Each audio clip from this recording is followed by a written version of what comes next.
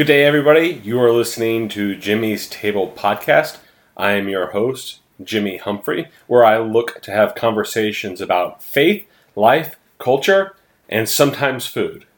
You can check me out at jimmystable.com, iTunes, Spotify, and other places. If you want to reach out to me. You can reach me at jimmystable.com, or I'm also on Facebook and Twitter, and maybe someday somewhere else. So today is episode 3. In episode 3, we are going to talk about the thing that people love the most and the thing that people hate the most. Their in-laws. No, I'm kidding. No, we're actually talking about money. I know, collective sigh of relief right there for everybody. Well, before we get into today's conversation about money, I'd like to revisit my childhood. When I was about 8 or 9 years old, my younger brother Adam and I decided we would kind of try to explore our creative minds by our creative sides here by becoming rappers. Well, I don't know why we did that, but hey, I was 8 or 9 years old, and my younger brother, he's 3 years younger than me, so he went with me down this little journey.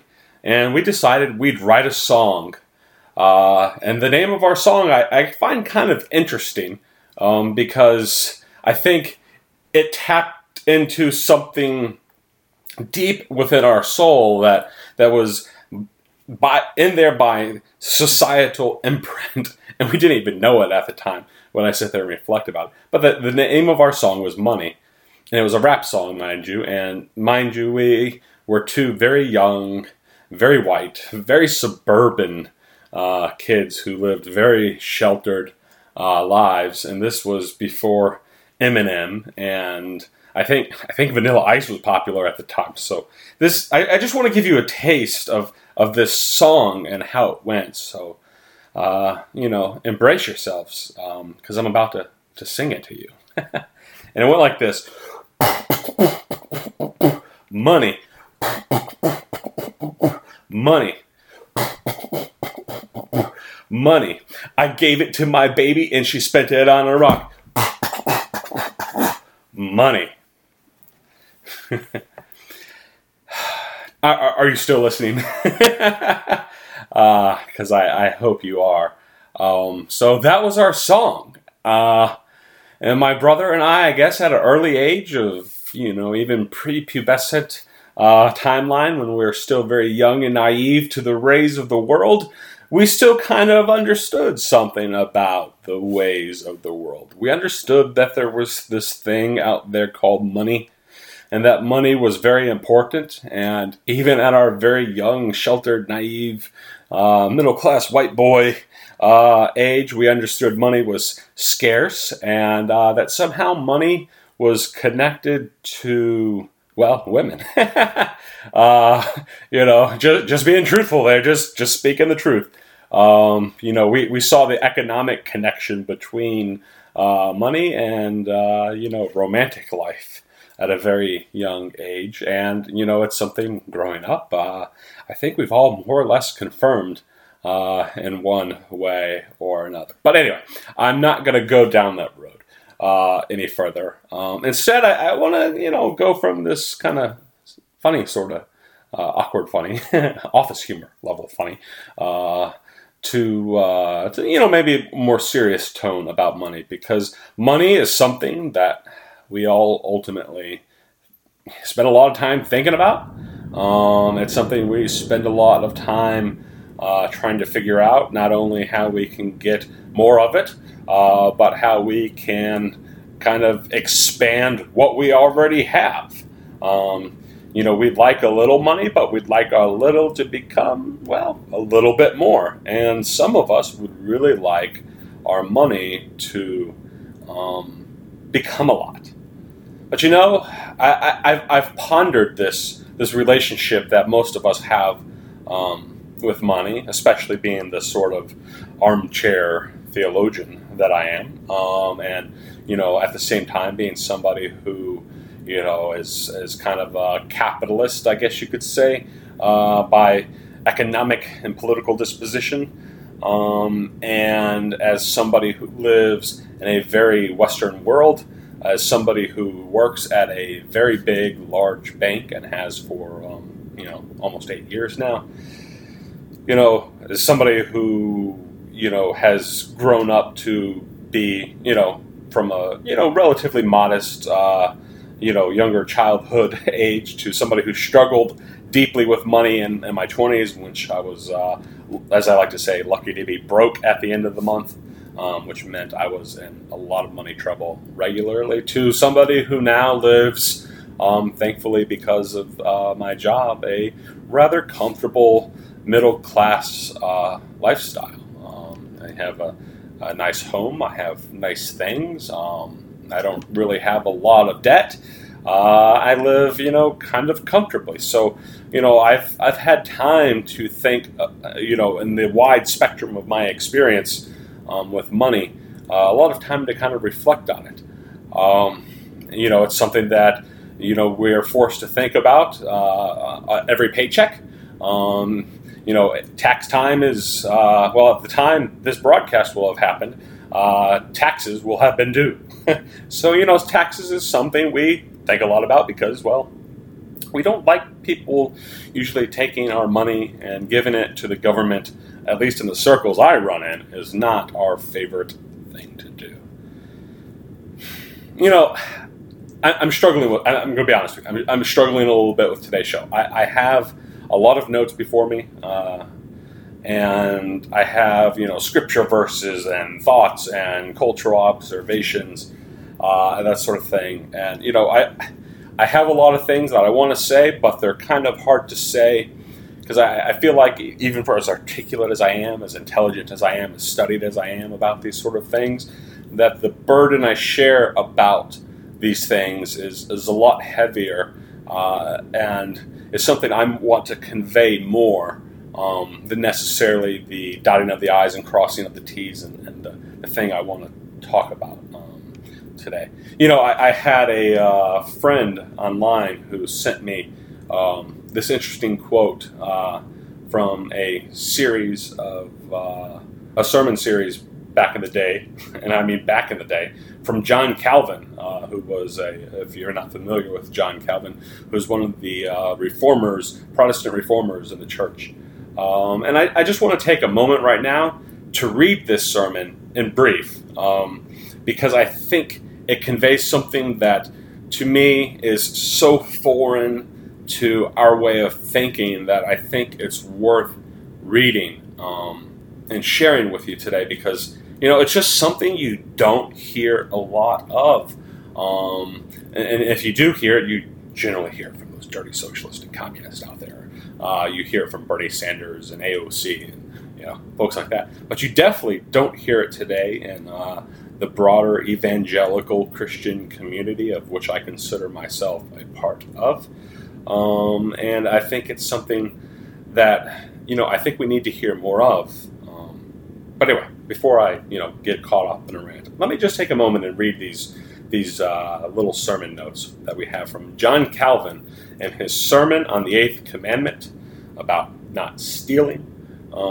He starts off saying, "One who oppresses the poor to increase his wealth, and one who gives gifts to the rich, both come to poverty." He says, "Next is the matter of our not craving to be rich. For as soon as that lust for gain takes hold of us, it is certain that we will become thieves. It cannot be otherwise. Let us consider for a moment who the rich are, insatiable men who can never be satisfied, and who are much more difficult to be content than the poor. If we were to make a comparison between the rich and the poor, we would find that just as there are some who are tormented and grieved, and who are led to steal and engage in many adverse practices, so the majority are content to accept what God has given them and follow their course. But when we come to the rich, as for kings and princes, we find that they are so inflamed and covetous for the goods of this world that we cannot satisfy them. Indeed, they are almost as grieved if the sun shines on the poor. In brief, we see that the majority of the rich would not even be satisfied had God given them the whole earth to possess. For as I have said, they are still jealous that the poor have a common ray of light, and that they drink water and work, and even succeed better than the rich in matters of happiness. And although he draws their sweat and blood, it seems to him that when they eat at his expense, that they are wringing him out of his very intestines and bowels. And unfortunately, this parsimony, or however you say that word, parsimony, or rather brutal cruelty on the part of the rich is far too common. And let those who enjoy the vogue, for who have the money in their purses, be especially careful not to oppress the poor, for they always have their traps set. For this is what the rich do. If they see that a poor man in his going under, they hurry there like the hunters, and immediately fall upon him, turning this way and that, and through their weaving have the poor entrapped in the end. And instead of the rich imagining that they have gained anything by their own industry, when they have been enriched at the expenses of others, let us realize that they have cut out the throats of the poor and have made many widows and orphans, even though they don't think so. That's some pretty weighty stuff there, folks. That's John Calvin, Protestant reformer, somebody who is championed even today in many circles. And even if you're not a big John Calvin sort of fan, and I can't honestly, even though I have much respect for Calvin, I can't say I'm a huge fan of his. I don't tend to agree with a lot of his ways of thinking and his theology about stuff. But I find this sermon very fascinating.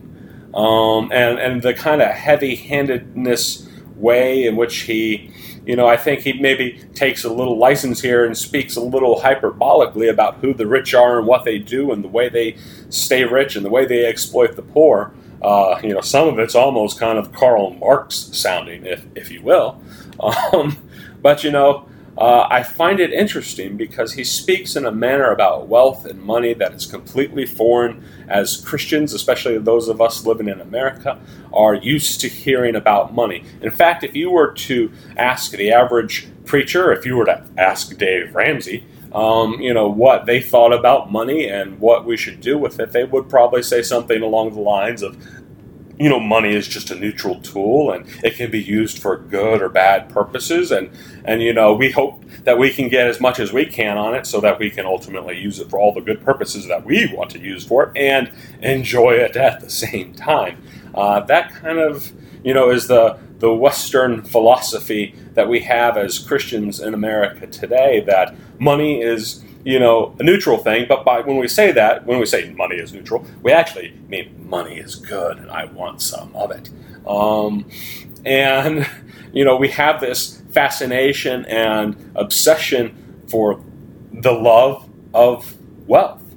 And I'm just going to call it what it is because, we say this thing about, being neutral towards money and that money can be good and that money can be a blessing. But, at the end of the day, we really mean deep down inside is that I love money and I want some more of it.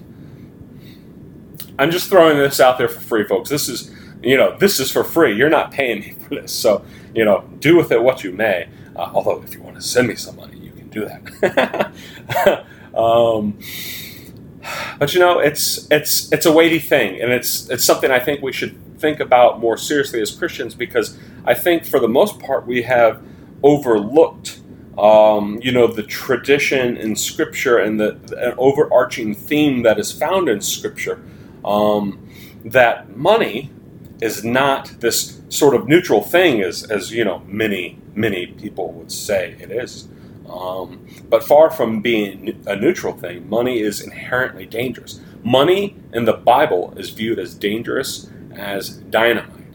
And yes, there are good things the Bible extols about, money and wealth. But, I don't need to rehash those things because those things have been so overpreached that I think if we never heard another sermon about being good stewards of our money and resources and giving towards the kingdom of God and working hard to earn a living, and doing something besides not having a work ethic, so we're not poor.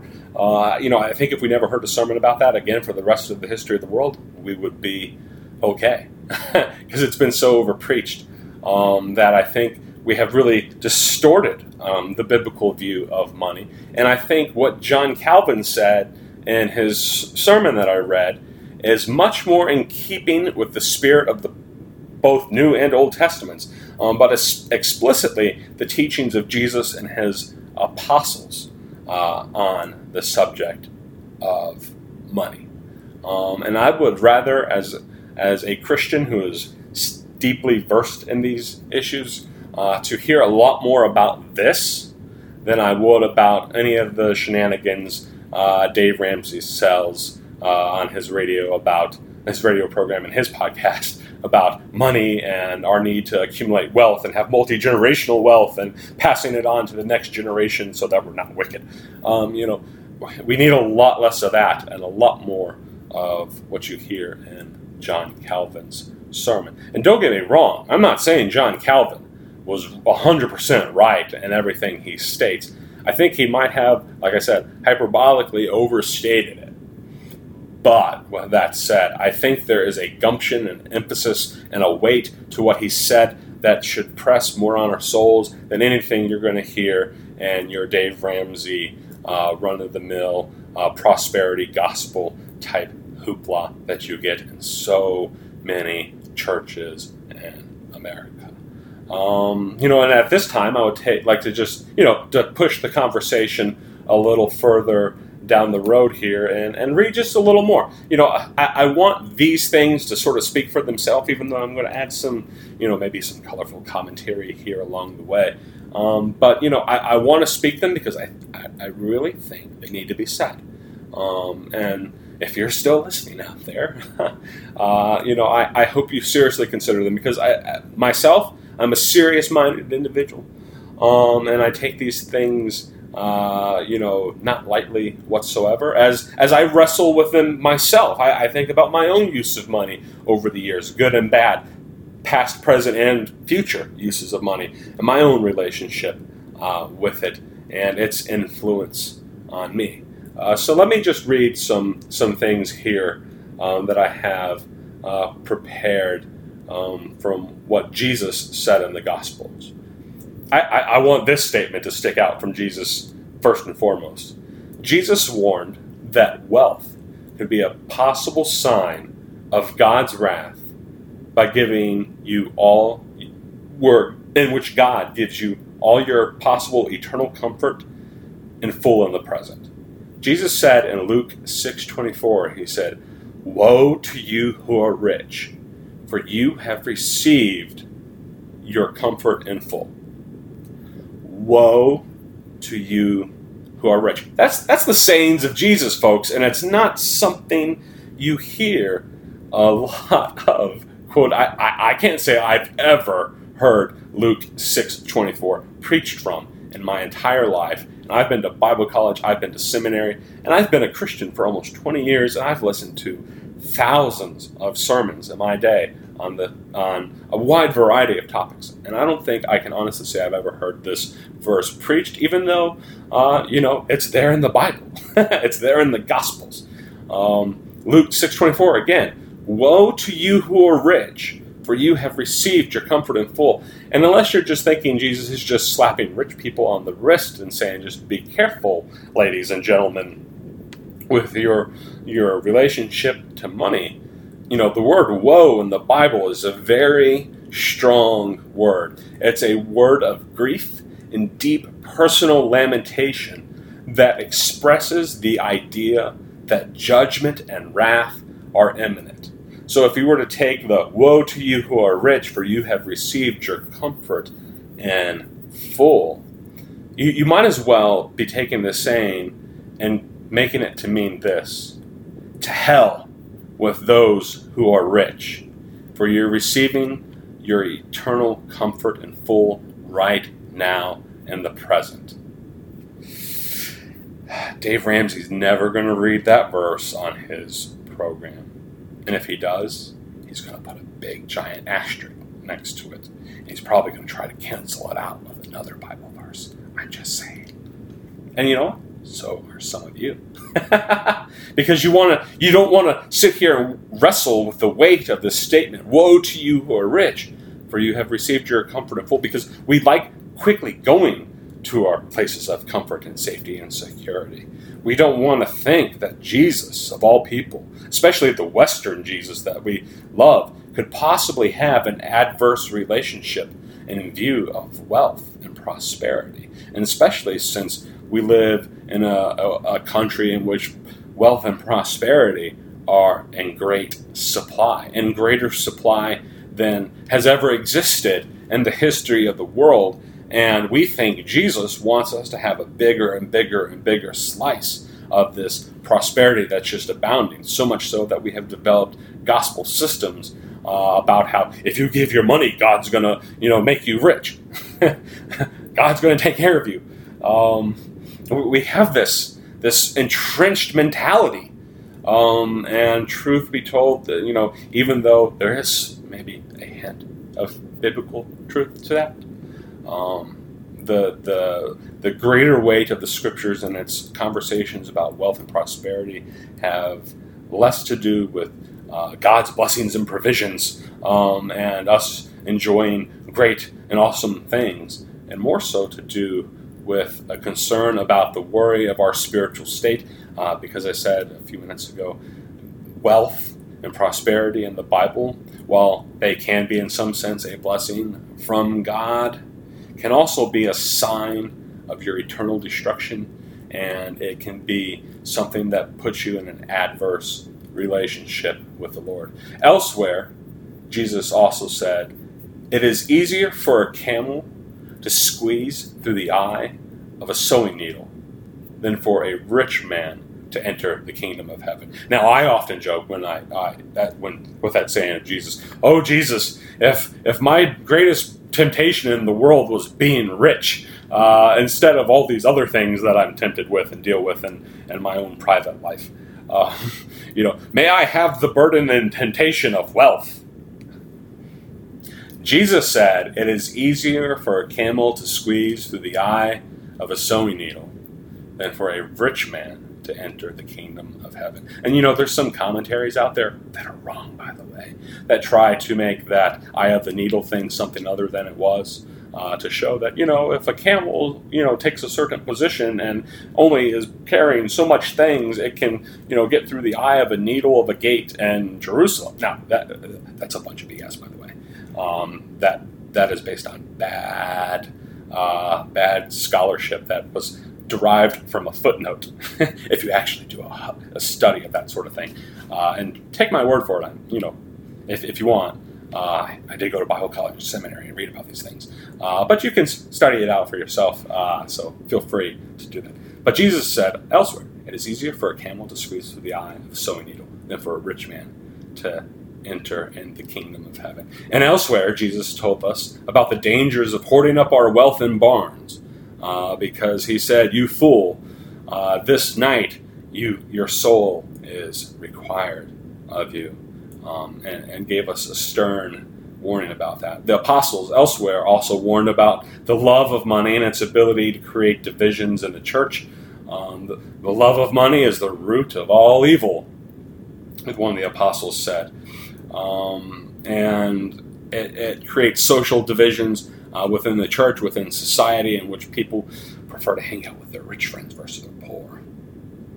They'll exclude the poor from things, from opportunities. And it's funny, kind of, how many church boards are made up of the pastor's rich golfing buddies versus, maybe some of just the guy who's the janitor. And, they prefer to stack those things with CEOs and executives and business types and financiers and things like that.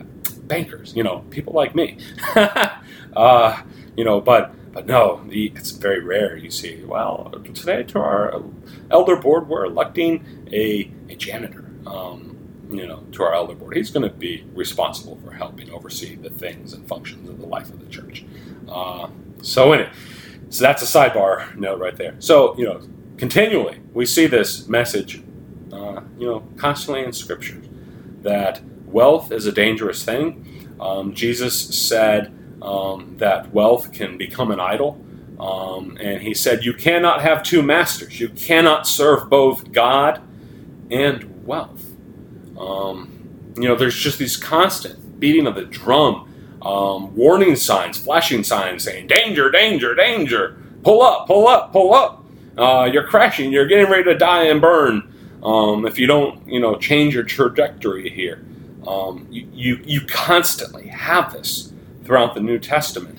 And it grieves my heart as a Christian that we've allowed the pursuit of money, the pursuit of wealth, the accumulation of material things to become so prominent in our lives that we refuse to see the challenge that Jesus made in the gospel to those who are wealthy.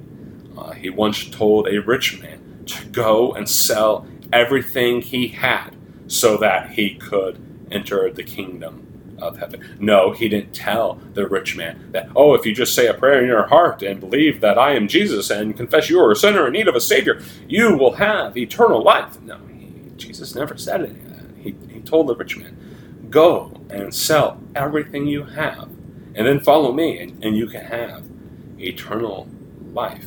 It's funny how our little cute theologies and formulas allow us to escape the weight of things Jesus, actually said. We cherry pick our verses very nicely, I think, to make ourselves very comfortable. Because in truth, we really want everything that Jesus offers us in this world, but we also want the world itself. We want both Jesus and everything and all of creation. It's kind of like what Calvin said. A rich man would not be content if God were to give him the entirety of the world. He would still long for more and more stuff, and he would still long for ways to get it and come up with his devices in which to scheme and do so.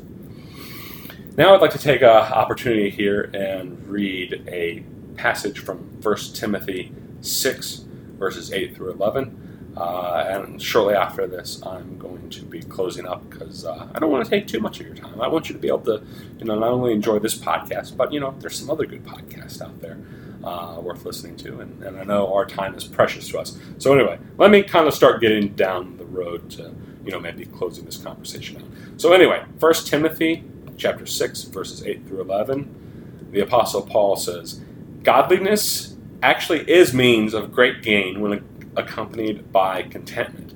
For we have brought nothing into this world, and so we cannot take out anything either. If we have food and covering, with these things shall we be content. But those who want to get rich fall into temptation and a snare, and many and foolish and harmful desires which plunge men into ruin and destruction. For the love of money is the root of all sorts of evil, and some, by longing for it, have wandered away from the faith and pierced themselves with many griefs. But flee from these things, you men of God, and pursue righteousness and godliness and faith and love and perseverance and gentleness. Those are the words of the Apostle Paul, ladies and gentlemen. Did you catch that there? He said he didn't just warn us about the dangers associated with wealth, but he said there are those who want to get rich. And as a result of wanting to get rich, of wanting to accumulate wealth and build up little fortresses and accumulate stuff, they fall into temptation and a snare and are fools and are destroyed by their harmful desires and ultimately suffer destruction. And he says, but instead of pursuing wealth, in verse 9, instead of pursuing wealth, he says in verse 11, but flee from these things. It is not okay to be a Christian and to pursue wealth and try to become wealthy. It is a sin to try to become wealthy. The Apostle Paul said, with food and covering, with these things, if we have the basic stuff of life, With these we'll be content. That's not something you're hearing too much of these days, folks, in our very highly consumeristic Christianity, in which we love to have Jesus and we love to have our mammon. We love to have all the spiritual stuff, but we also love to have all the earthly stuff too. Paul says, don't pursue it. Instead of pursuing wealth, instead of trying to get rich, instead of trying to make all the money you possibly can in this life and to have the biggest house and the best wife and the newest car and the greatest and latest of gadgets and things, he says, don't pursue those things, but flee from those things and instead pursue righteousness, godliness, faith, love, perseverance, and gentleness.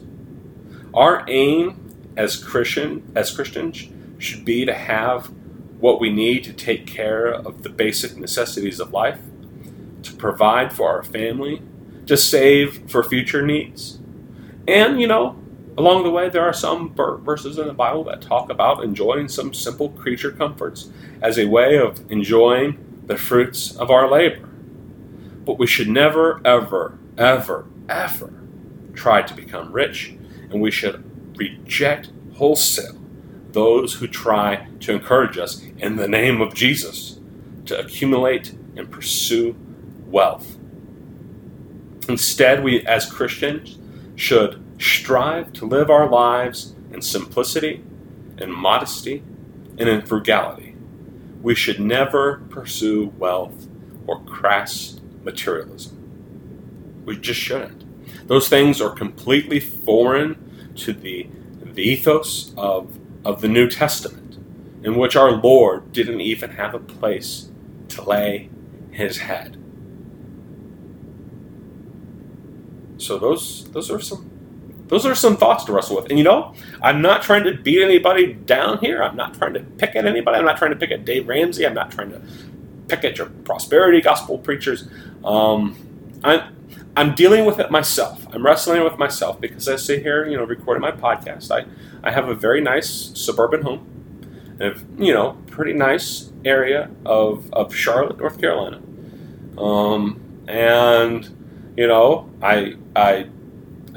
I struggle, folks. I struggle as somebody who would consider themselves a capitalist, as somebody who works at a bank, as somebody who carves out a comfortable living. But I also struggle with it as someone who's been on the lower side of that equation. I struggle with it as somebody who's been lucky to have been broke at the end of the month. As somebody who couldn't always pay their bills. As somebody who wondered where the next meal was going to come from, or how I was going to afford new shoes, or how I was going to afford a decent car, or how I was going to, so I know the struggle. And I've lived in prosperity, and I've lived in poverty as well. And I sit there and I think about the words of the Lord to me, and I sit there and think, am I pursuing the right things in my life? Am I being careful with my money? Am I seeing myself as more than just a steward of God's resources who God has placed here not to enjoy the latest and greatest Nike Air Jordan shoes or the latest and greatest iPad or the latest and greatest car or in fashion design? Am I staying away from those things? Am I trying to live my best life now, so to say? Or am I truly pursuing the things that God would have me to pursue? Am I pursuing wealth? Am I pursuing the love of money? Or am I fleeing from the love of money? Am I fleeing from wealth? Am I instead pursuing that righteousness, that godliness, that faith, that love, that perseverance, that gentleness, that contentment that the Apostle Paul spoke of? Or is my heart deceived, and am I getting carried away by other things that are ultimately fickle in nature and destined to perish, things that I can't take with me, and things that, if I'm not careful, may so hold my heart down and captive that I cannot serve the Lord, and that I should perish for all of eternity? I think we need to think about those things. And I'm not going to claim to have all the answers, and I can't claim that I can wrap this all up in a neat and pretty bow and make it all, something that would be a great message that I could bang on from a pulpit somewhere. This is just a conversation. Just sharing my heart, because I think what I'm trying to convey in my heart is greater than the words I can articulate. And I hope you listen to this podcast and you come away with that yourselves. Because it's good to struggle about these things. It's something I think we desperately need a renovation of our hearts in regard to. Because I think as Christians living in America, we have gone too far. And I think you can even see that in, it's on Instagram for those of you who are on Instagram.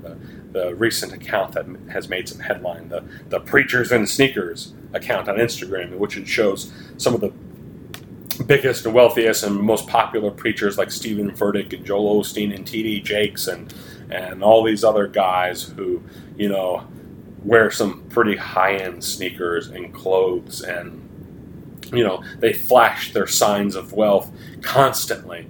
And they show individuals wearing sneakers that are worth like $500 or $1,000 or even sometimes $5,000, who wear clothes and shirts that are hundreds of dollars, and it's kind of become a mockery to some on the internet, and it's something I think that should ultimately disturb us, because unfortunately we see those things, and I think we see those things, but we're unable to articulate as to why those things are off the mark, why Joel Osteen, Stephen Furtick, T.D. Jakes, and all these guys, why they have missed the mark, and what they get up on stage and demonstrate every time they go to share the gospel, because they're always, dressed to the nines and not wearing the same clothes that they wore last week, and they have their personal shoppers who go get them these latest and greatest clothing things. Like we see that stuff, and we support these men because secretly, deep down in our hearts, we want what they have, and what they have is not Jesus. They have, though, nice, good, fancy stuff. And we want that too, because we want it more than we want Jesus, if we're being honest with ourselves at the end of the day. So anyway, I'm going to go ahead and pull the plug on this show for the rest of the day. I just hope I've given you something to think about. And if I have, give me some feedback on Facebook. Give me some feedback on Twitter. Email me, jimmy@jimmystable.com. Visit the website, jimmystable.com. Leave some reviews on iTunes, Spotify, and wherever this podcast maybe broadcasts. And I hope, this show has been a blessing to you and has given you some true food for thought. And I hope I've given you a perspective that maybe until today you've not had. And if so, I've accomplished my task, because my task was maybe originally to put something very nice and neat and pretty together, but I've just decided, that wasn't possible. We needed something more of a burden, something with a little bit more weight on it, and something to wrestle and struggle with. So anybody, this is Jimmy Humphrey, jimmystable.com, and this was episode 3. Share it with a friend. Share it with your pastor, if you will. So anyway, take care, everybody. I hope you tune in next episode, and where I try to publish these things every Tuesday whenever possible. So enjoy, and look forward to you subscribing to this show. Take care, everybody. Bye-bye.